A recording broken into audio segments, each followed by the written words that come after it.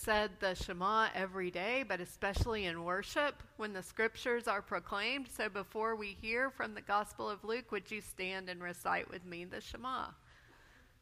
Shema Israel, Adonai Eloheinu, Adonai Echad. Hear, O Israel, the Lord is our God, the Lord alone. Love the Lord your God with all your heart and with all your soul and with all your strength, and love your neighbor as yourself. Amen. You can have a seat. Our scripture passage for today is from the 3rd chapter of the Gospel of Luke, beginning with verse 15. The people were very excited, and everyone was questioning in their hearts whether John might not be the Messiah. To all of them, John responded, "I am baptizing you with water, but someone is coming who is stronger than I am. I don't deserve to untie his sandal strap. He will baptize you with the Holy Spirit and with fire. He will have his winnowing fork to hand, ready to sort out the mess on this threshing floor and gather the corn into his barn. Any rubbish he will burn with a fire that will never go out." John urged his news on the people with many other words, but Herod the Tetrarch, whom John had accused in the matter of his brother's wife Herodias, and for all the evil things which Herod had done, added this to his list of crimes, and he shut John up in prison. So it happened that, as all the people were being baptized, Jesus too was baptized and was praying. The heaven was opened, and the Holy Spirit descended in a bodily form like a dove upon him. There came a voice from heaven, "You are my son, my dear son. I am delighted with you." This is the story of God for the people of God. Thanks be to God. Just before Christmas, I walked out my front door one evening to find one of Daniel's friends playing basketball in our driveway by himself. I hadn't seen this friend in a while. I was glad to see him, and I was glad that he was there, so I yelled out his name. But I said the wrong name, his taller brother's name. As we started talking, I realized this was clearly a case of mistaken identity, that I had called him the wrong name, so I apologized and I said his right name, but he just blew it off and it said, "It doesn't matter." I get it. I understand. I have 2 first names, so people often call me Shelley, and I know they mean me. I have a strange, unusual first name, so people sometimes call me Dina or Diana, and I know they mean me. And I have an awkward title, Reverend. What do you do with that?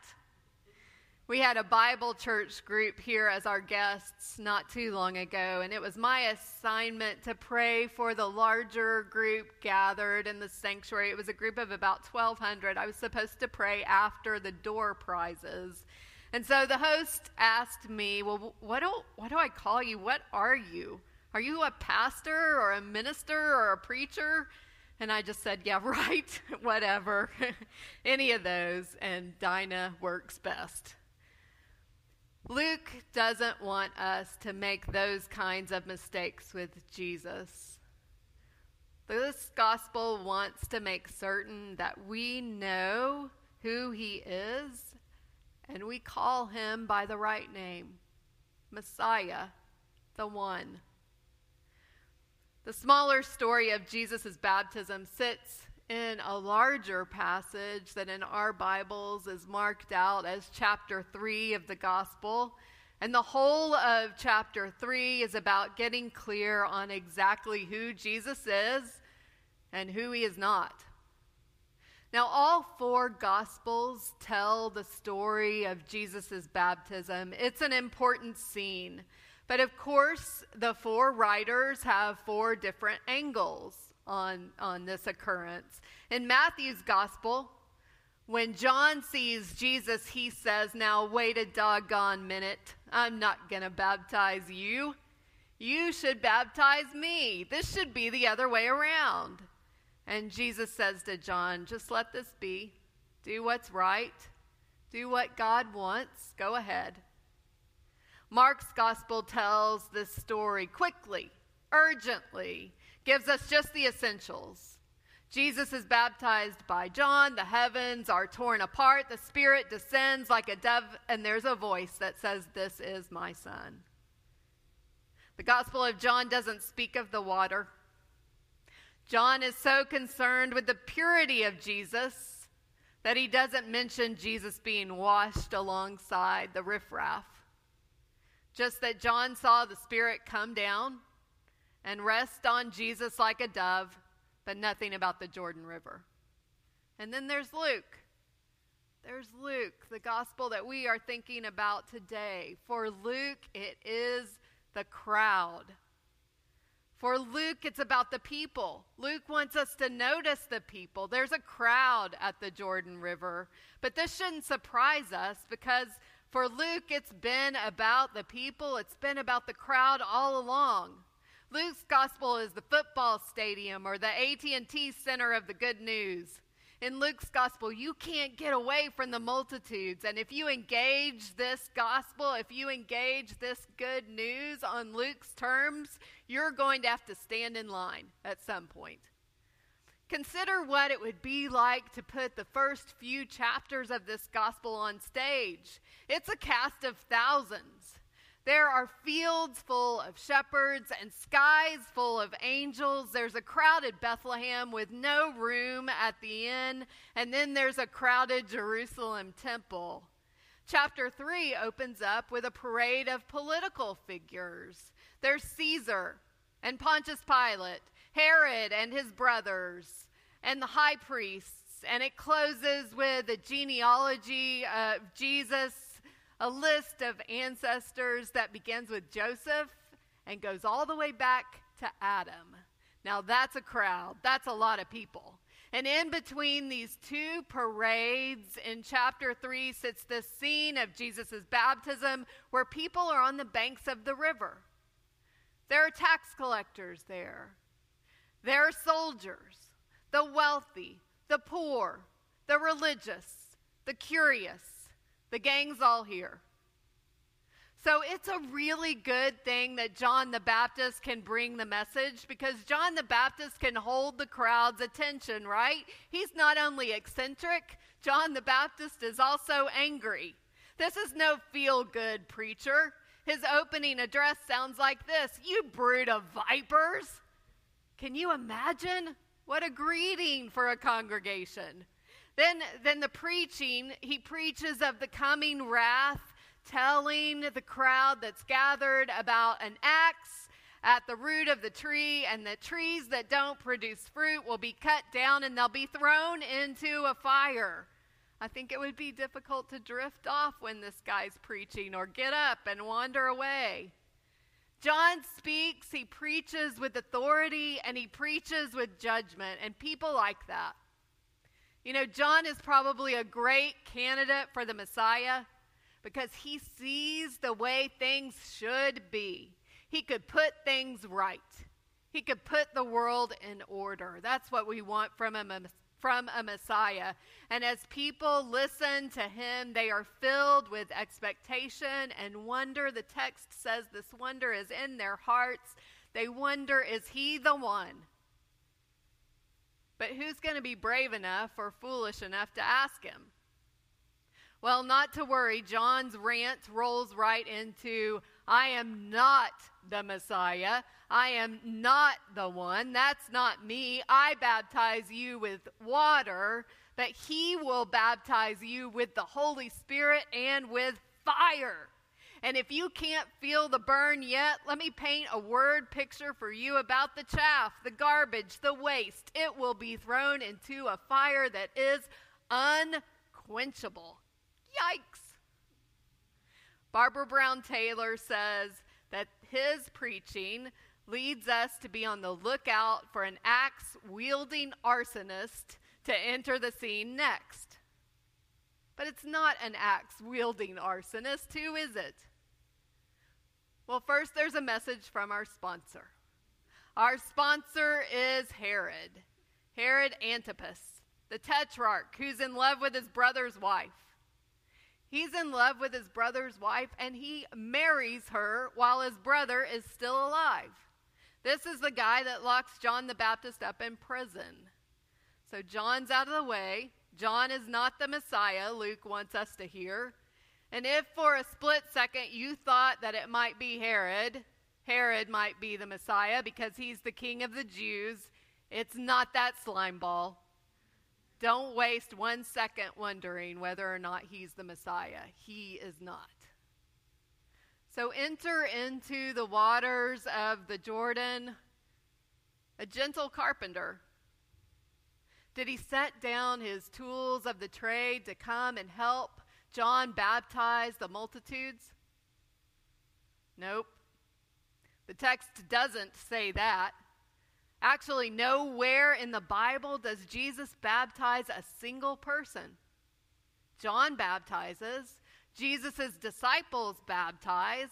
The Apostle Paul baptizes, but Jesus does not. It's a little strange to me. You know, we count the number of baptisms around here in our congregation, and we have to report the number to the conference office every year. And we won't baptize a person more than once. We only do it one time. Baptism is an important sacrament. It's an important sacred moment. So why doesn't Jesus do it? Why doesn't Jesus pick up where John leaves off? Well, I'll tell you what I think. I'll tell you what I believe. That Jesus came not to claim power, but he came to give it away. It's his way. So what does he do when he gets to the river? Well, Fred Craddock says that Jesus simply gets in line. He gets in line and he waits for the word, next. And he's baptized along with everyone else. There's no distinction made here on the banks of the Jordan River. There's no fast pass line. There's no express line for those who would be paying with a credit card, or no line that's faster for those with honorable titles. There's just one line, just one group, and the Messiah is right there in the middle of the crowd waiting for the call. Next. At the Denver, Colorado airport, you can check in and check your bags, and then you follow a walkway behind the counter to an escalator that travels down to a sea of people at TSA. As you ride down the escalator at the Denver airport, you can see for yourself the wait that lies ahead of you. Anyone been there to the Denver airport? Yeah. This summer we went through Denver on a particularly busy day, and there were so many people waiting at TSA that they were spilling out of that cattle chute that weaves back and forth across the very large open room. The TSA agents were extending the line as we stepped into the back of it. It was a long wait. And there were people in that line from all over the world. I heard 2 languages other than English spoken around me while I stood in line. And there was all kinds of attire, all kinds of dress. Casual dress, immodest dress to show off a tattoo, business dress, formal Muslim dress. There was all kinds of dress. When we got to the front of the room, I had to hold my bag on my right side and follow the person that was directly in front of me while a German shepherd walked the other direction to get a whiff of all our bags. Then there was that get out your ID and your boarding pass and wait for the security agent to call you forward, the next. Then off with your shoes and your belt and put your bags on the conveyor belt. Now, if I could go back in time after considering Luke's story of Jesus' baptism, if I could go back in time just a few months, I'd look a little more closely at the other people in the Denver TSA line, because I'm pretty certain that that's the kind of place that Jesus likes to hang out. I'd look for him there, hanging out with all the other suspicious characters. Every one of us trying to prove our innocence. You know, a prophet might have looked upon us, probably did from the escalator ride down, look at the big group down there on the floor and shout, "You brood of vipers." You might think that Jesus would have security clearance, that he would step to the front of the line in Denver, that he's pre-check, obviously. But when the Holy Spirit hovers above the water and the voice calls out from heaven, the voice does not say, "Get out of those waters of repentance and away from all those sorry sinners." That's not what the voice says. Instead, the voice from heaven confirms that these waters of repentance are the Messiah's rightful place. The voice from heaven doesn't call anyone a sinner. The voice from heaven doesn't call anyone a snake or say a darn thing about a brood of vipers. The voice from heaven only says, "This is my son. I love him. With him I am well pleased." It's John that says snakes. I might look at a crowd like that and say suckers. But when God has a chance to speak, God says loved. You are loved. We know of the Holy Spirit hovering above dark waters. This should sound familiar to you. You will find that image, that scene in the first creation story. Genesis chapter 1, verse 2 says this: "The earth was a formless void, and darkness was over the surface of the deep, and the Spirit, the wind from God, swept over the face of the waters." Water for the ancient consciousness wasn't peaceful. Water for the ancient people was chaotic. And when the Spirit hovers over the water, out of that combination comes creation, comes order, comes beauty, comes diversity. We speak of baptism waters as being waters of repentance, and so they change our course. They can change our direction. For Jesus went from quiet carpentry to in-your-face sacrifice. But baptism waters always sit under the heading of loved. Baptism waters for Jesus and for you and for me always sit under the title of loved.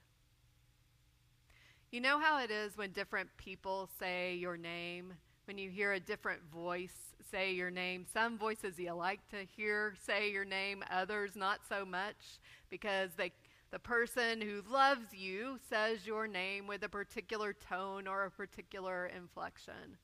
I want to ask you just for a minute to close your eyes and prayerfully think about what that voice sounds like. What does that voice sound like that calls your name? It might be the voice of someone who is still living or someone who is no longer with us, the voice of a grandparent or a teacher or a friend. Can you hear it? That's your baptism name. That's your right name. Beloved. Pray with me. Almighty God, the life that you birthed in us by baptism into Jesus Christ will never die. Your justice never fails. Your mercy is everlasting. Your healing river flows. Your Spirit blows where you will, and we cannot stop you. Come upon us, Holy Spirit. Come upon this water. Let this water be for us drops of your mercy. Let this water remind us of your righteousness and your justice. Let this water open our ears to hear your voice clearly calling our name. Beloved.